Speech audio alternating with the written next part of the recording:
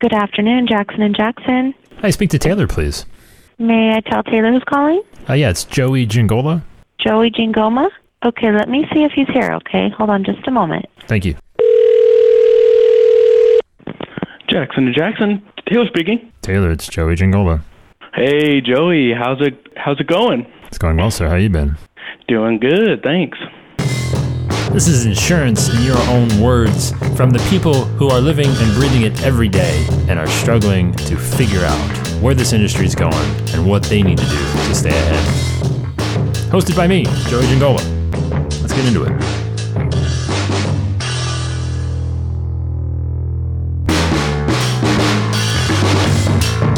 Yeah, I did. I took that picture because I just bought that lens and I was super pumped. Man, like, it's so much easier now to do videos because I don't have to have it so far away, and then the mic doesn't pick it up because I use just the Rode Micro Pro, so it's nice to have it closer to me. So yeah, I'm loving it.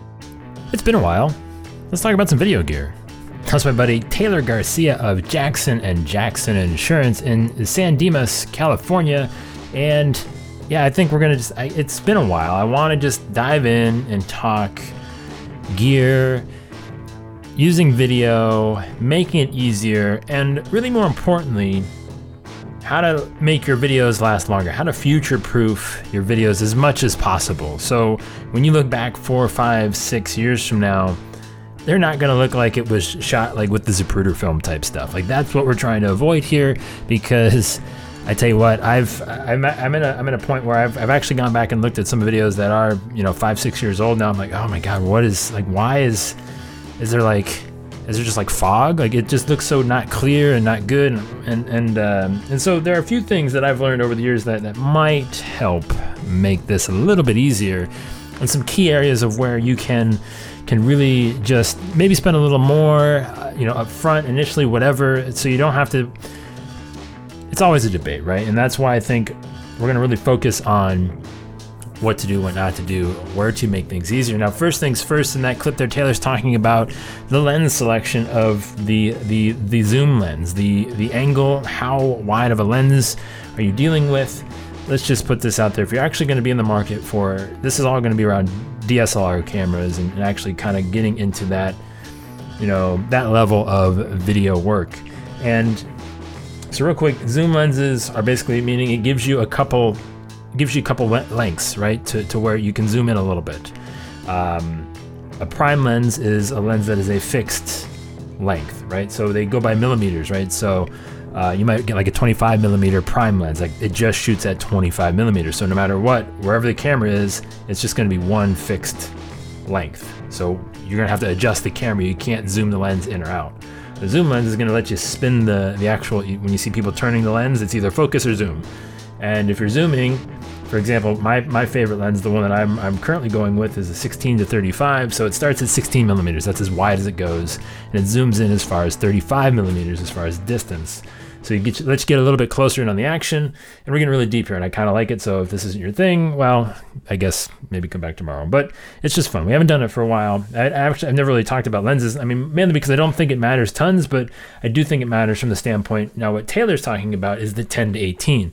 That means his lens zooms all the way out to 10. So I said mine was 16. So obviously he's got a few extra more millimeters that it zooms out. So it's wider. He can get the camera closer to him when he's doing videos. He can talk closer to the mic, which if you have a shotgun mic on your camera is going to make a big difference, because the closer you are to the mic, the better it's going to sound. And if there is one just across the board, I see it all the time, mistake that people make, especially when getting into video, it is the audio quality and being way too far away from the camera. The closer you are to the mic, the better it's going to sound, and the better it's going to sound, and the more likelihood you're going to have that somebody sticks all the way through the video.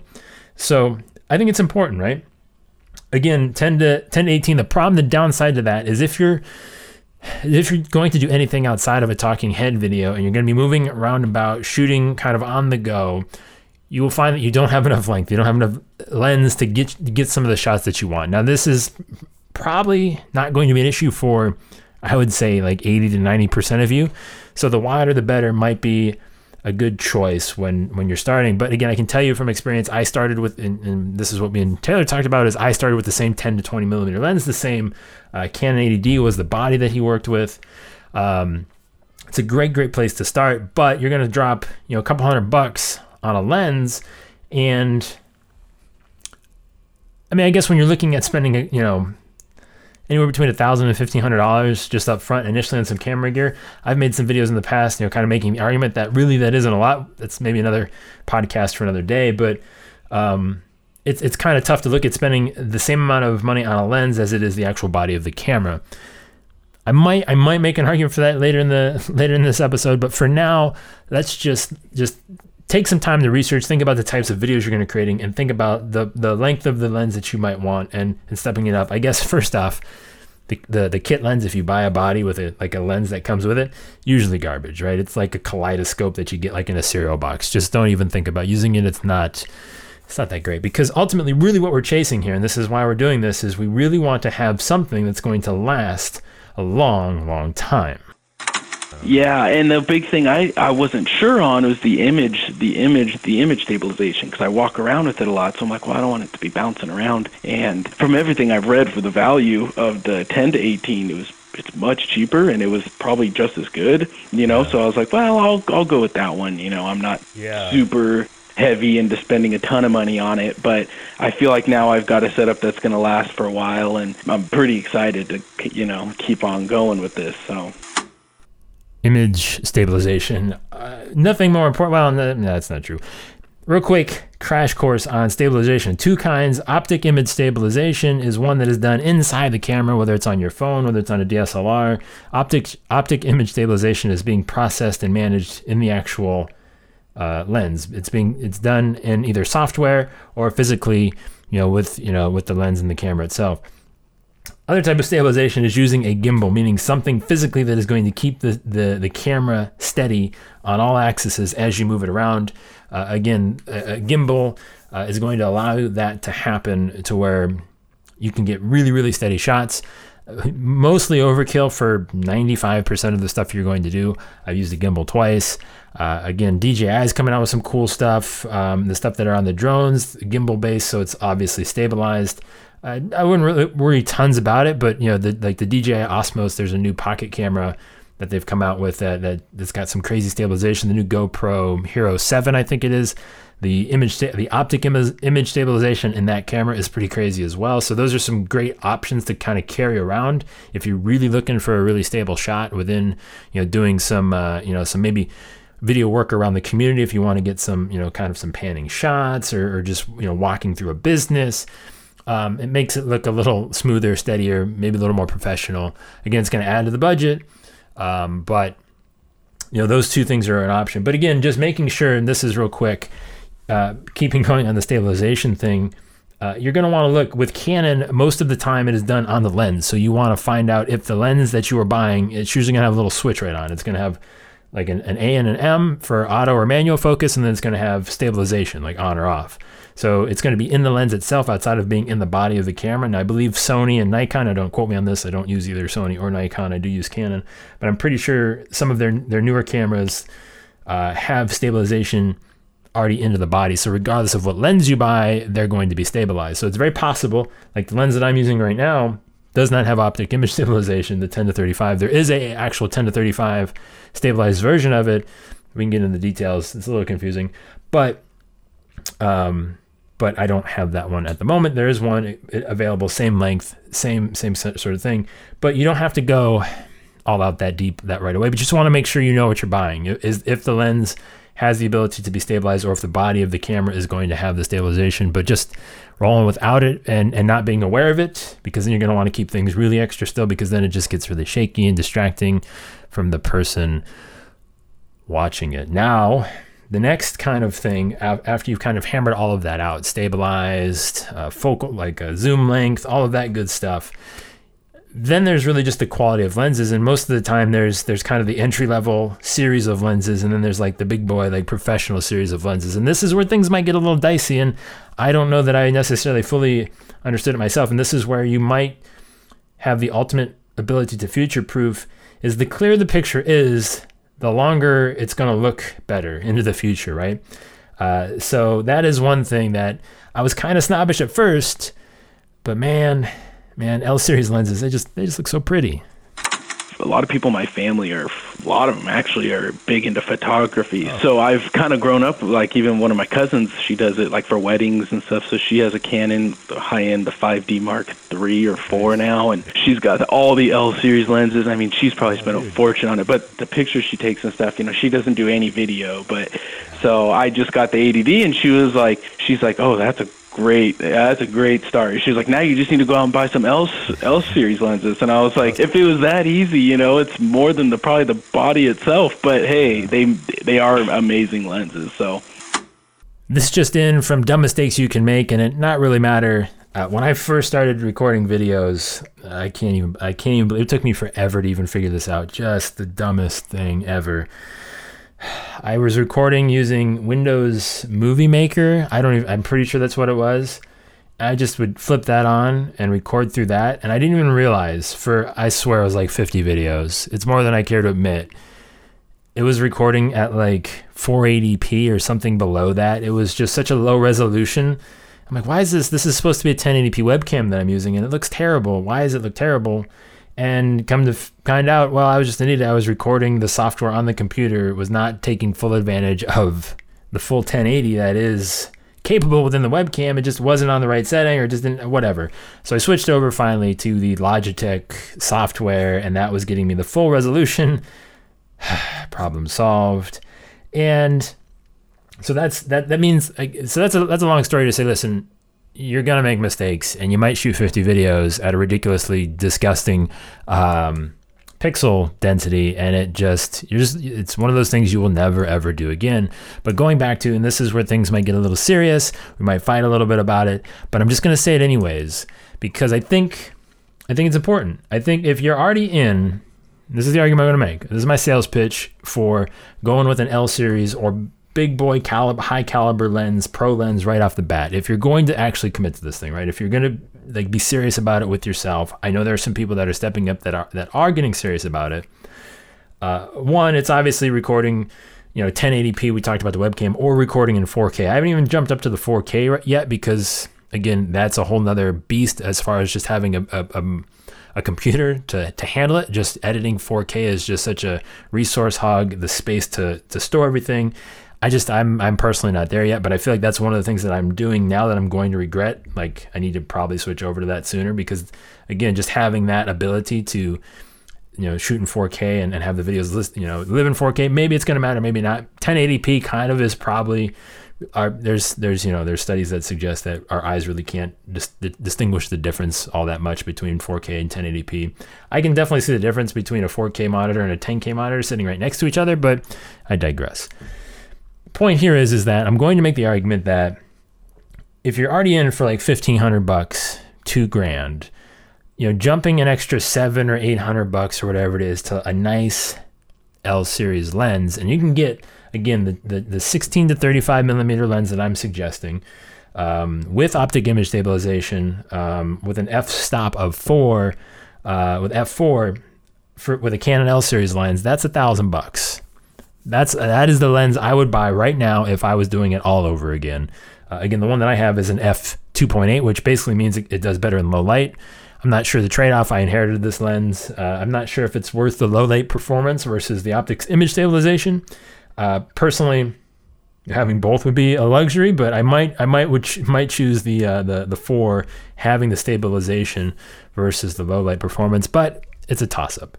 Anyways, my point is that if you're already in for that much money, the ability, because you're going to buy the $300 lens and you're just going to say to yourself, well, I just bought this lens. I don't want to buy a new one in 6 months, maybe even a year, 2 years, whatever. And you're just going to feel pot committed to that setup. And I'm a fan of buying it once and having it last a long time versus, just buying the wrong thing initially and then having to kind of continually upgrade or do something. So I'm saying if you're looking to future-proof your setup, right, you're going to want to just buy a nice body, buy a camera body, and then really think strongly about, going and really researching the lenses that are available, fitting the focal length, again, that you're really going to be shooting for. You might need 1 or 2, but again, the 16 to 35, the 16 I find is usually wide enough in most circumstances. Again, I missed the 10 to 18 at some point, but where a prime lens, I don't know that you would necessarily roll with a prime lens unless you're sure you're going to only be doing like talking head, like sit like one shot. If you want to do like awesome interviews, get that blurred out background, that's where the prime lens is really gonna do you good. If you have the right setup, you can make the 16-35 work and get that kind of look, but it's gonna take a little bit more finagling. I guess the long and the short of it is I'm kind of all over the place a little bit and getting a little worked up, but just really think long and hard, right? About if you're jumping into it, if you're gonna get serious about it and you want it to look good, not just today, not just a year from now, but 3, 4, 5, 6, 7 years from now, if you're covering basic, kind of universal evergreen insurance topics relative to the proximity in which you would like to sell it, those things are not going to go old. They're not going to get bad. And it's going to save you, I guess, think of it this way. What's going to cost more? Spending an extra $800 now or reshooting, 50 videos 3 or 4 years from now because they look terrible. I mean, they might be terrible for other reasons, but at least if you are halfway decent on camera, the video looks halfway decent, you might be able to get several more years out of them than you might initially. Now, again, I've yet to really go back, ever really consider suggesting to anybody to reshoot some stuff, but it's something that could, at some point damage the video's ability to convert if somebody thinks it's outdated material, if it looks old, or they don't feel like it's going to apply to them anymore. So just some off the cuff. It was fun just shooting some, general basic video tips to help future-proof the gear you're going to buy, the videos you're going to make. It's impossible ultimately to do, and you're just going to want to always be consistently making videos, but keeping the stuff that you're making as relevant and fresh and kind of decent looking as possible is something you certainly won't regret down the road.